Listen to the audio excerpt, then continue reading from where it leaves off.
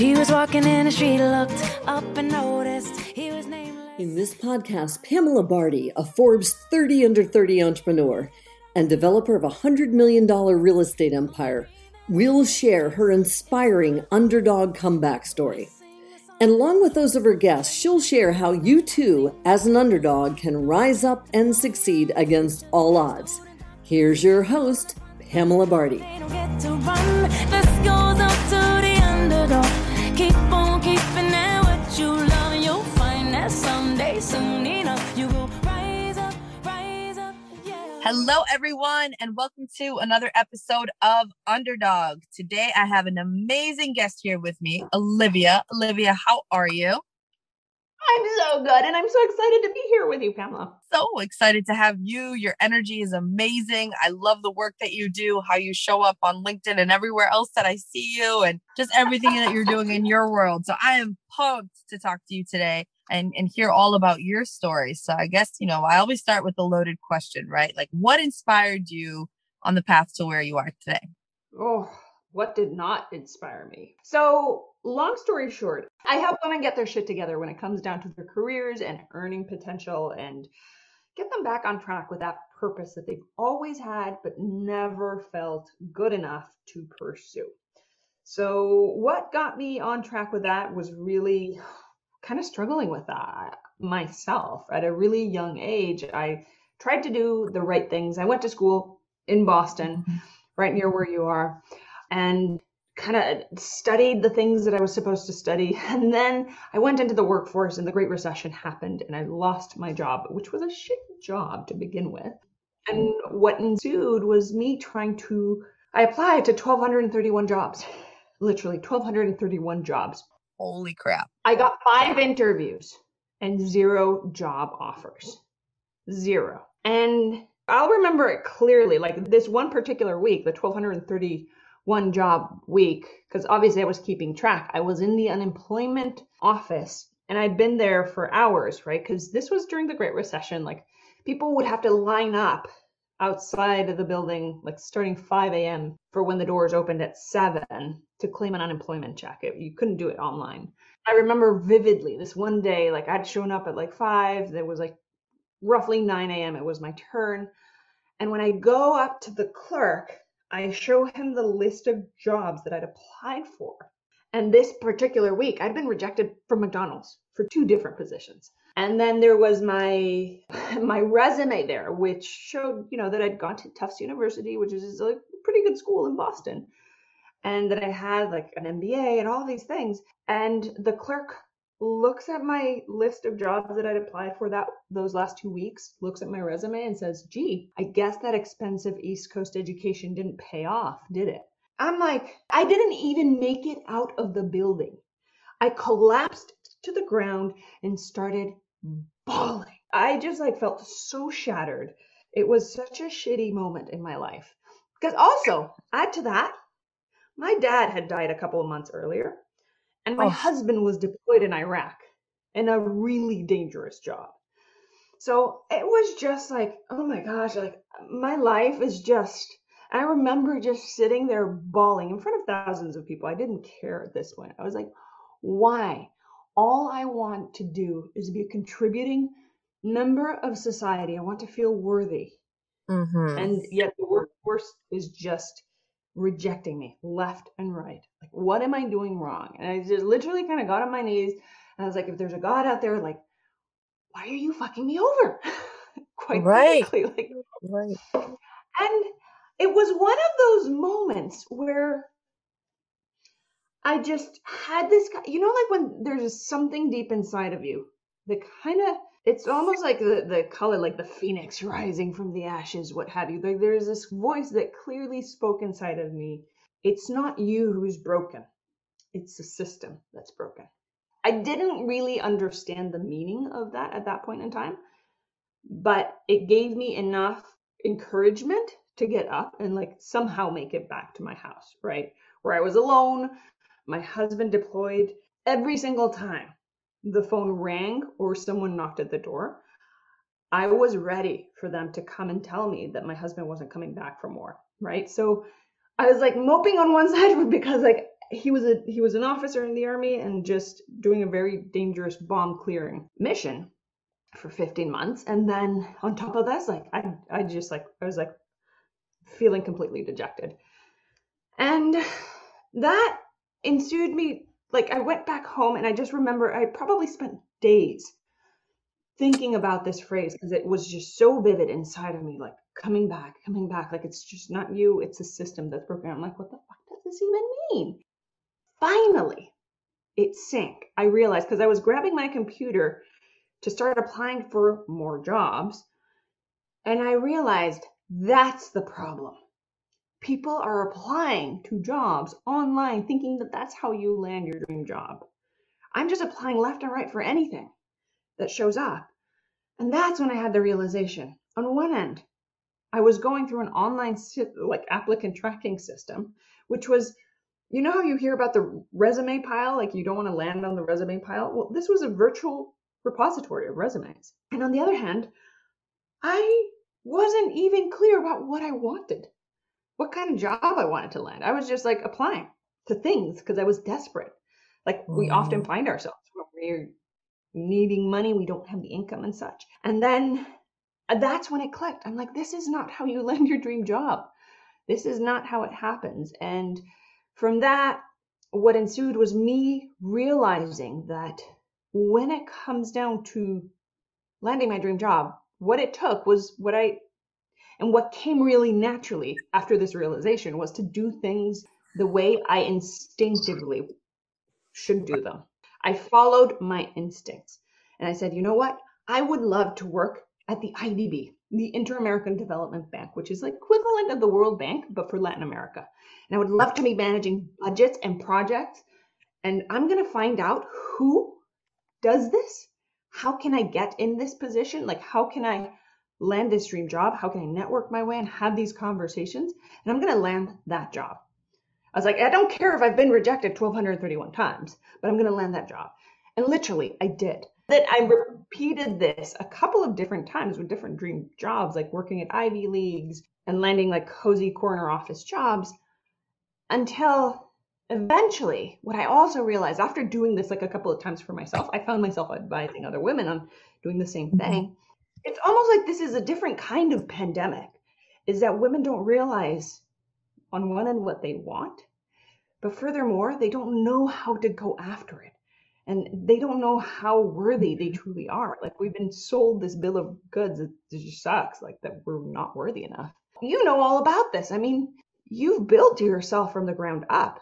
Absolutely. You said so many things that were so key. I just love you, first off. It's just like to be in that moment where like you're at rock bottom, right? Because that would be your definition of rock bottom, of like all this stuff was hitting at once. You're applying for 1,231 jobs. Your husband's deployed. The situation and the unfortunate passing of your dad, which I'm so sorry for, by the way. In those moments, like, how did you like propel through to elevate in the best way possible? Because that's like, because you're dealing with like every single like rejection and of course anxiety, and then obviously pain and grief. I know there's people listening that are maybe going through something similar or experiencing one of those three. And how did you sort of break past that? Or what was sort of your process and how you got through it? So two things kind of generally come to mind whenever those rough moments hit. And I know you and I have talked at length before about like Tony Robbins and his work and such. And one of the things that he says that is so true, life is not happening to you, it's happening for you. And I truly think that as women, we are truly cut out to be one mother trucking resilient beast, if you will, to put it politely.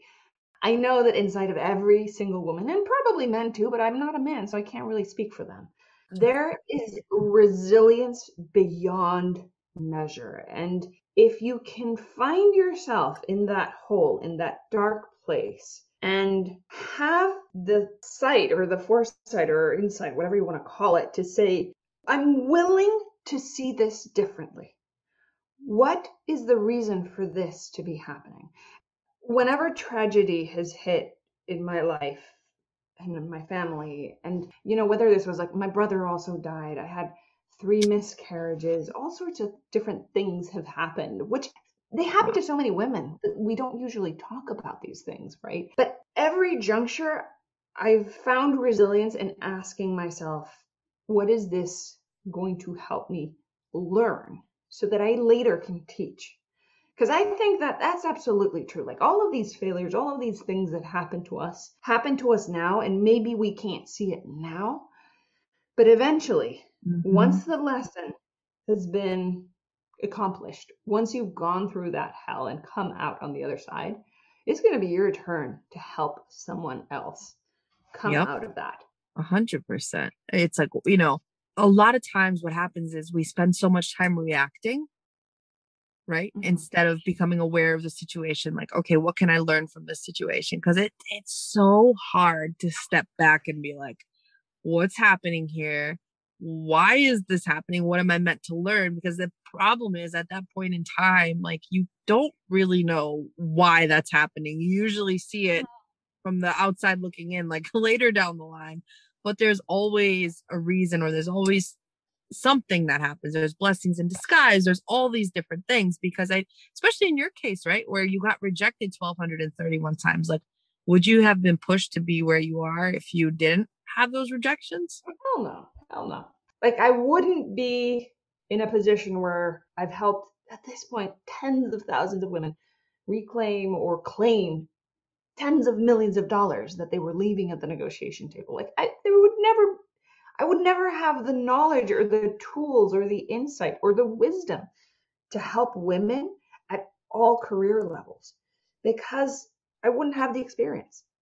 And that's the same with all of us. Like if we don't go through these experiences, I personally really believe that our biggest failures are what we are here to teach. Once you get over the hump, realize that it's okay to have failed and to have miserable moments that you don't really want to talk about, that you don't want to share with the world. That right there, when you learn to embrace it, you're going to make a difference. And whether you're doing it as a business owner, or as an employee, or as a friend, or as a mom or a parent, when you embrace that failure, that's going to make a difference in somebody else's life. And that's so powerful.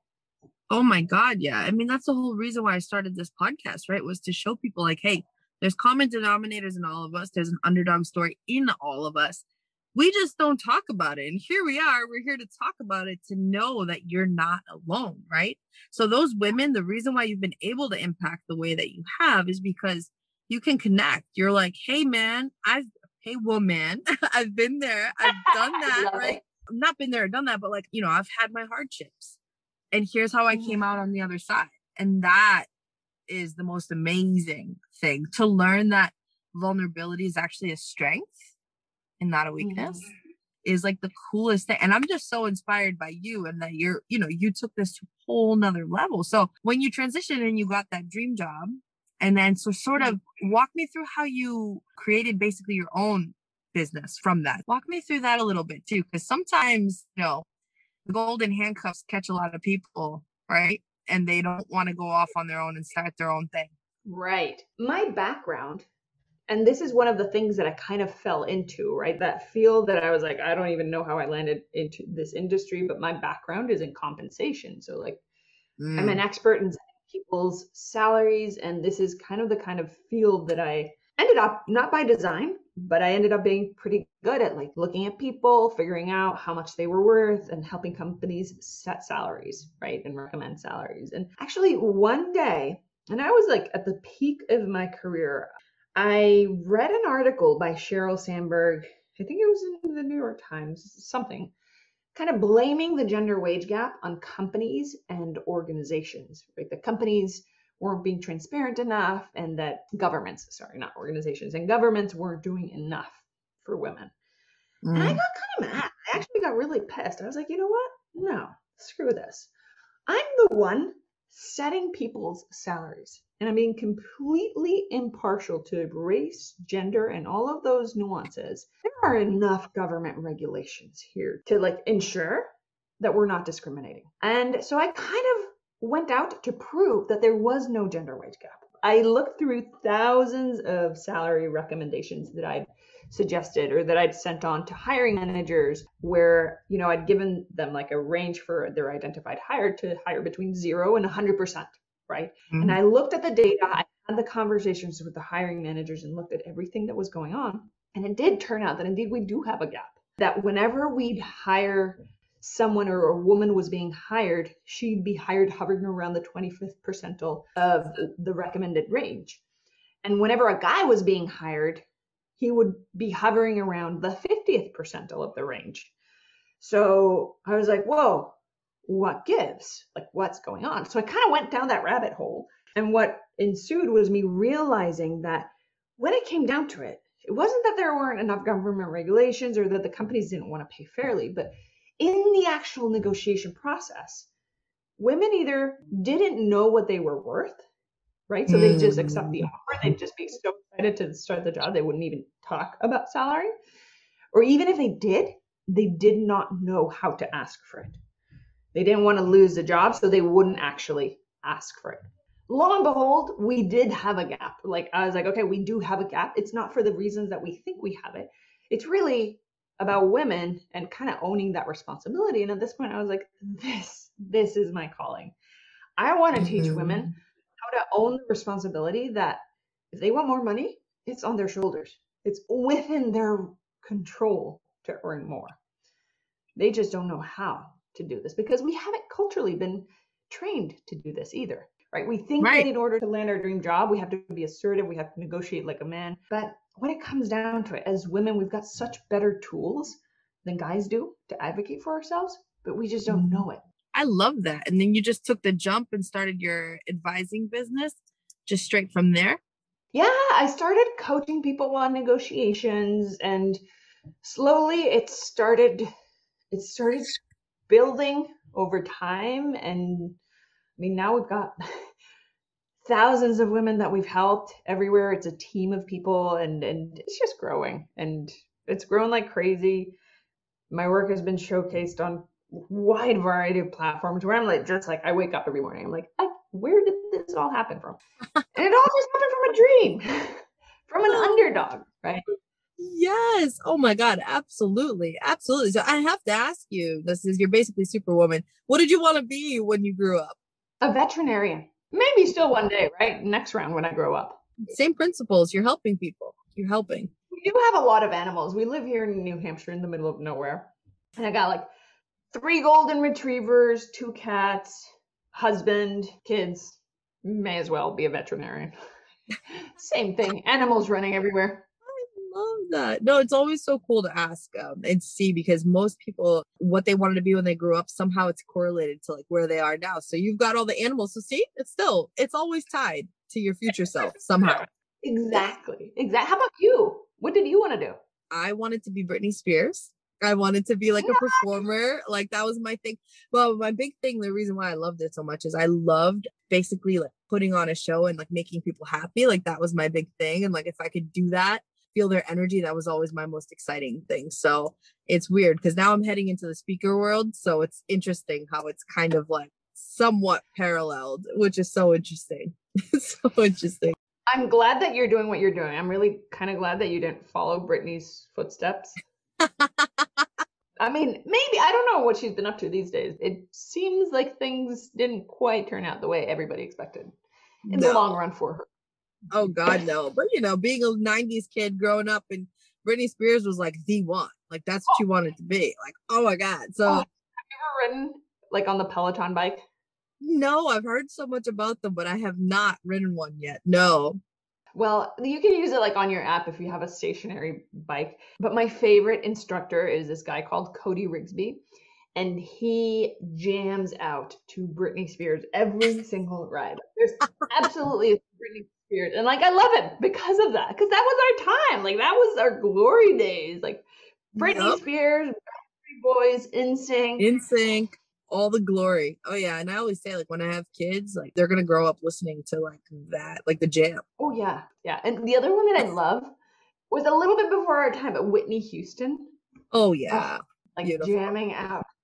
Whitney Houston. Yeah. And we had like Pink too, Missy Elliott, like, come on, like rebels, like amazing women in our lifetime, which has been so incredible. I mean, we're blessed to be in this era, I think, where we are today. And I mentioned this last week. I was at a retreat and I mentioned this to the people that I was with, that my astrologer mentioned we are entering the era of the divine feminine, which is really interesting, which is it's in the planets where we are right now in this point in time, that the Me Too movement, all these things, female empowerment, everything is shifting in this point in time. Like it was meant in history to be like this because of the way that the planets are right now. And I thought it was so crazy because I'm like, what is this one big coincidence? So what an exciting time to be alive and to be a woman and like be part of like this whole revolution and just like amazingness. And that's exactly what you are. You know, you're an advocate, you're a warrior, you know, for everyone that you help and just women all around the world, which is so, so amazing.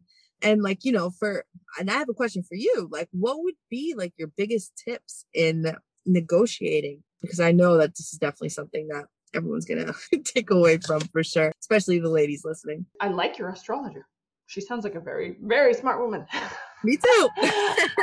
The truth of the matter is, like, when it comes down to negotiating and advocating for yourself, we have been led to believe, right? Because men were the first to market when it comes down to the workforce, finishing up the crops, all whatever like farm life was left, while the men went to work in industries, doing what was considered like modern day labor, right? So they were the first to market when it comes down to setting the pace and setting the tone of what looks like success in the workforce. So when women entered World War II, World War I, like we started entering the workforce, as women, we tend to follow. Like we don't like to rock the boat, right? We don't want to get kicked out of the tribe. So we followed suit with what it looked like to be successful, like men, in the workforce, right? So this meant if we wanted to be successful in the workforce, we had to be assertive, uncompromising, direct, to, be a go-getter and to really be determined, right? Which are all, if you think about it, those are all masculine traits. They're not feminine. And this is why for so long, and this has been shifting very recently, women have tried to rise up in the workforce, trying to use these traits, not realizing that when you use those so-called like nurturing skills, those mothering skills, right, you can be 10 times more successful at negotiating than a guy. Heck, you're case in point in real estate. Like, you are an incredibly successful woman, and there is not an ounce of macho feel to you. You've done this, harnessing all of those tools. And it's funny because women are like, well, what do you mean? And I'm like, well, listen, as someone who hangs out with a lot of negotiators, some of the top negotiators in the world, I'm going to tell you who is the most revered negotiator of all times. Hands down, by every negotiator, top negotiator, whether it's FBI hostage negotiators or multi-million-dollar salary negotiations, like big deal negotiation. Like, do you know who it is? No. Oprah Winfrey. Oprah Winfrey is considered hands down the world's best negotiator. Reason being, she can get anyone on her couch, whether it's Tom Cruise or someone on death row, to sit down and confess absolutely anything she wants them to. And she doesn't do it by being assertive, uncompromising, direct, pushing for an answer. She does it by being trusting, nurturing, empathetic, listening, all of those super nurturing and motherly skills. These are all tools that as women we have just by virtue of being born female, regardless of your gender affiliation. You got everything you need to be an incredible negotiator, which is something that most women haven't been taught. If there were one question, if there were one thing that I could tell your listeners is like, understand that you have everything you need already to be an incredible negotiator. I love that. I love that. And I didn't know that about Oprah. Like, she was lingering in my mind, but I'm like, I don't know if she qualifies. I didn't know. And it's a woman, like top negotiator in the world. That's so badass. I love that. She is, yeah, it's phenomenal. Wow. Oh my gosh. And now, like, what has been your favorite success story, like in your career of advising women? Like, what has been like one of your best experiences that you've seen? So many stories. Like we have this little community, like it's a private small community called the Empower Society, but it's an Empower Her Society. Yep. And it's just so cool to be part of something where women come in and on a daily basis, they start sharing their stories and how they're like starting to realize that, you know what, they themselves are God's gift to the world, whatever designation you might believe in, but like owning the fact that your creator did not fuck up when he or she created you and endowed you with all your visions is so powerful.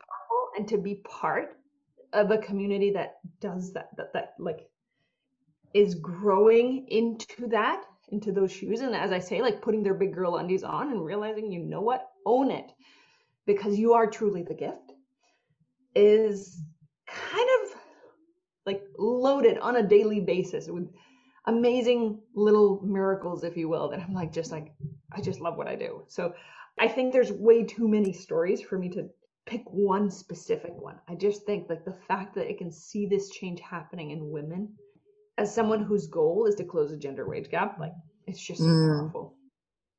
I love that. What would be like your biggest piece of advice? You kind of already gave us a little nugget earlier, but like your biggest piece of advice, for any woman who is looking to go to the next level, and negotiate, or maybe she's going in front of an interview, she's going to an interview like right now, listening to this podcast, what would you say to her? That it all starts in your head. Absolutely. Every single time. If you want to make more money, like everybody will be like, oh, I want to make $1 million. Oh, I want to make $10 million. And yeah, that's a thought. But if your thought is not backed up by belief, you're never going to get there. So you really, truly need to believe first and really believe, which is the starting place for every single one of those changes that you want to see in your life, whether that's a bigger salary, whether that's a different career, whether it's your own business. Like, you know this yourself. You would have never found yourself in the shoes you find yourself now if you didn't believe first that you were capable of doing this. Right. Absolutely. And what I found for me is writing it down. So there's some sort of magic about writing it down that like really totally. Like, and it sounds so cliche and everyone's like, oh yeah, write it down, like vision boards. Oh my God. Right. But like, it's like literally like write it down in my calendar. I have a digital calendar. Like I have like a calendar that I write like my goals down, and something like it holds me accountable. And for some reason, for manifestation purposes, it just like elevates things to a whole new level. Have you experienced that as well? Oh, yes. I've got every year I do a vision board. In fact, like I have it on the other side of my screen. Every single year I update it, and every single year, pretty much everything comes true on it, which is amazing. But journaling, absolutely, like every morning. And I know people are like, oh, that's so cliche. Do you wake up and journal? I'm like, because I know not only does it help me digest the negative thoughts and kind of turn them into the kind of thought that makes me a resilient person, but it allows me to flesh out my dreams and my vision for where I want to go. Because again, if it's just a thought of I want to be a millionaire, that's not going to take you anywhere. But if instead there's a belief that backs that up, and you start asking yourself and you start exploring the ways in which why this could actually happen to you, it changes the game. You show up with confidence. Absolutely. Writing it down, and it also breaks it down. It makes all the steps like breaks it down just a little bit. It makes it that much easier. Okay, you want a 6-figure job. Okay, what does that translate into, per month? Like all these different things. So awesome. That's amazing. And I would say that too, for the woman who's listening right now, is going into an interview or going to get a new client for her business or whatever, like you said, and also to write it down. And that is so true. Why not you? And I have to ask you, Olivia, too, based on all the amazingness that you know now, right? Like, what would your older self tell your younger self? That women like us were never cut out to be normal. Women who have a gift, things will never be normal. So start enjoying it. I love that so much. And it's true, though.